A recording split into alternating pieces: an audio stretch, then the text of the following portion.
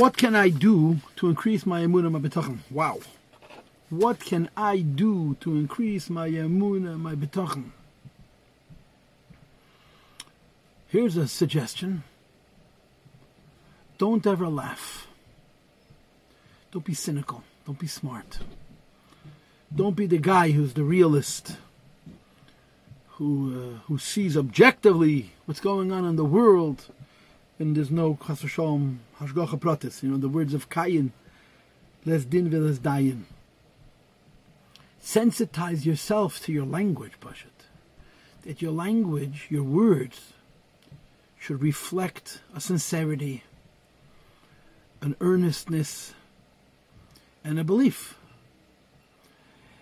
And that's a very simple, practical suggestion. If you want to strengthen your Emuna and your B'tachon, don't do things to weaken it. And the first is, don't allow yourself to become cynical and pessimistic, what people call realistic.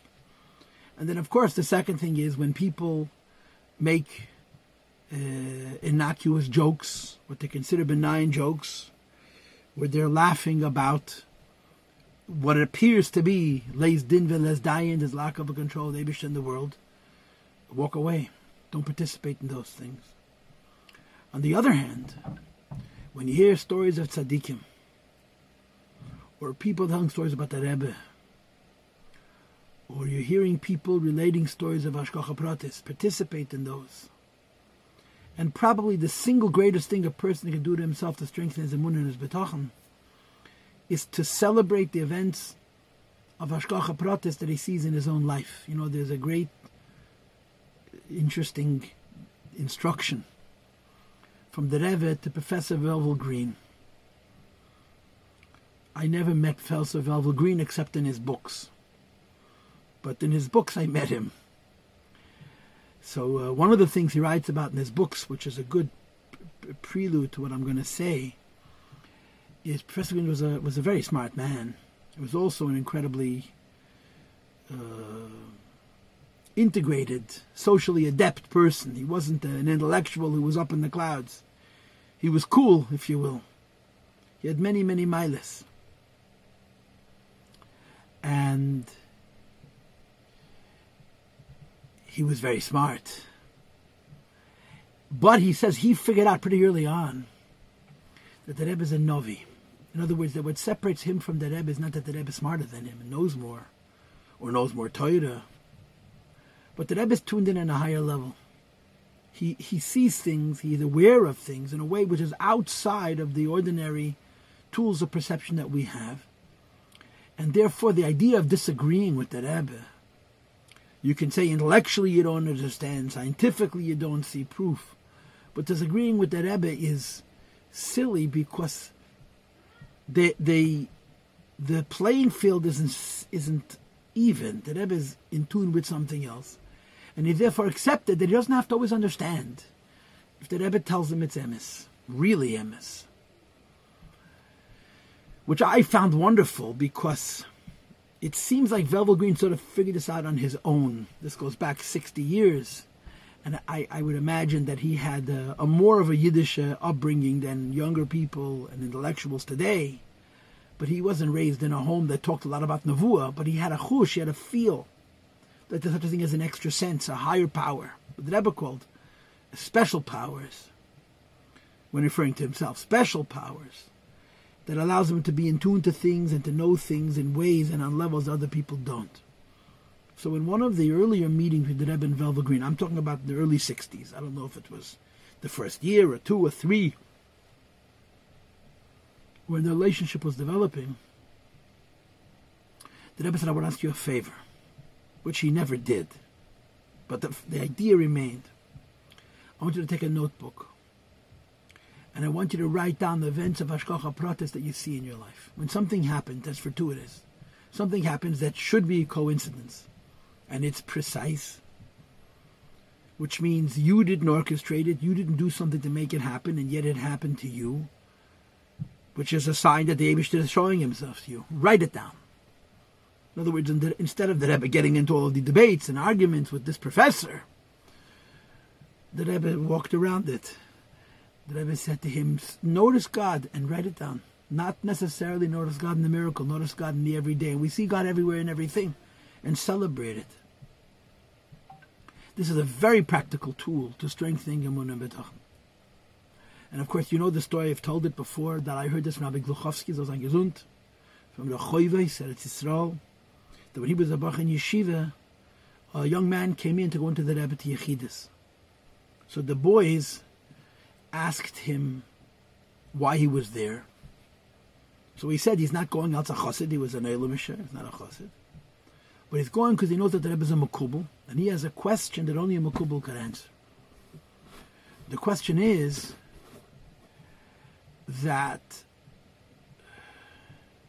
he's sick, he has an illness in his brain, a serious illness in his brain.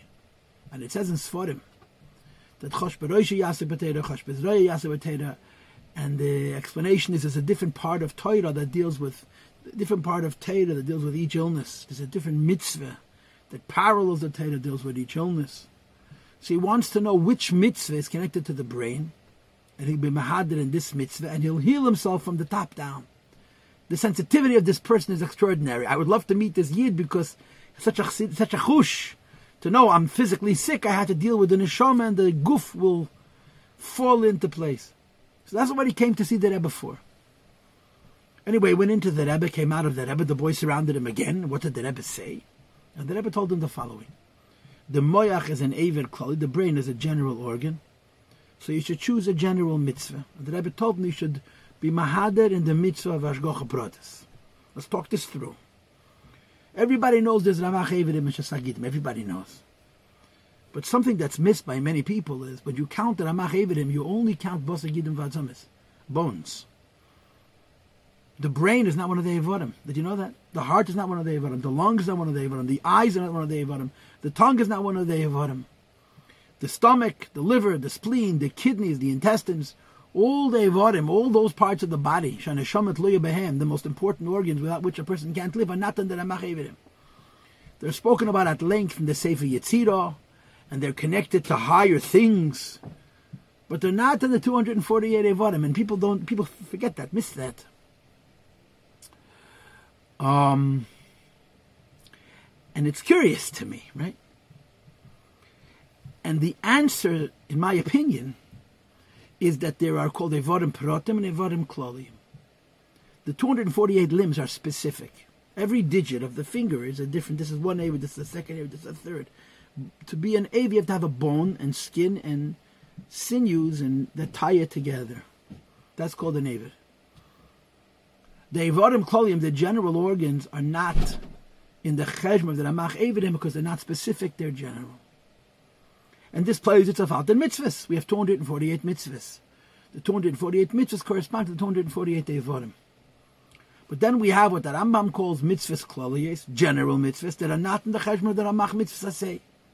For example, Emuna. For example, according to some, Tshuva, the author brings this in Likutei Torah in Pashas Balak, Libet of Beyankiv. For example, Simcha. And there are many other examples of things that are not mitzvahs, but they're more than mitzvahs, what we call super mitzvahs, what I call super mitzvahs.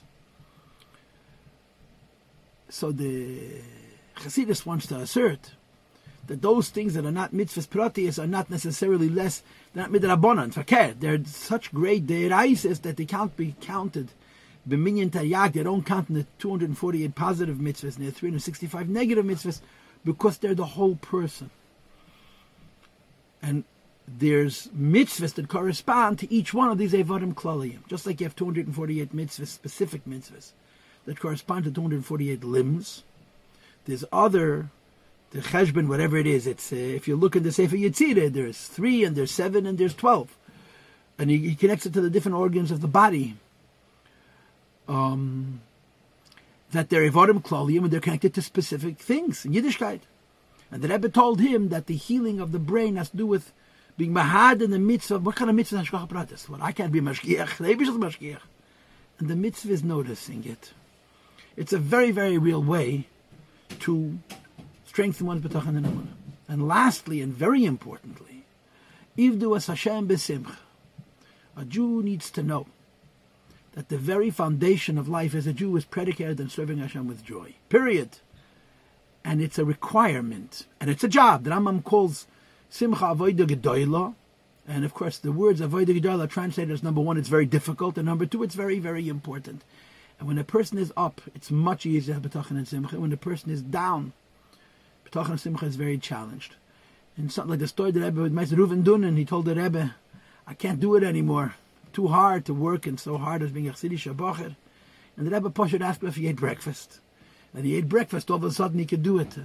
Sometimes you need a little energy. And the Eibusha should help us all that it should be easy for us to be maminim and beitchim b'HaKadosh Baruch Hu, because our lives are full of blessing and goodness.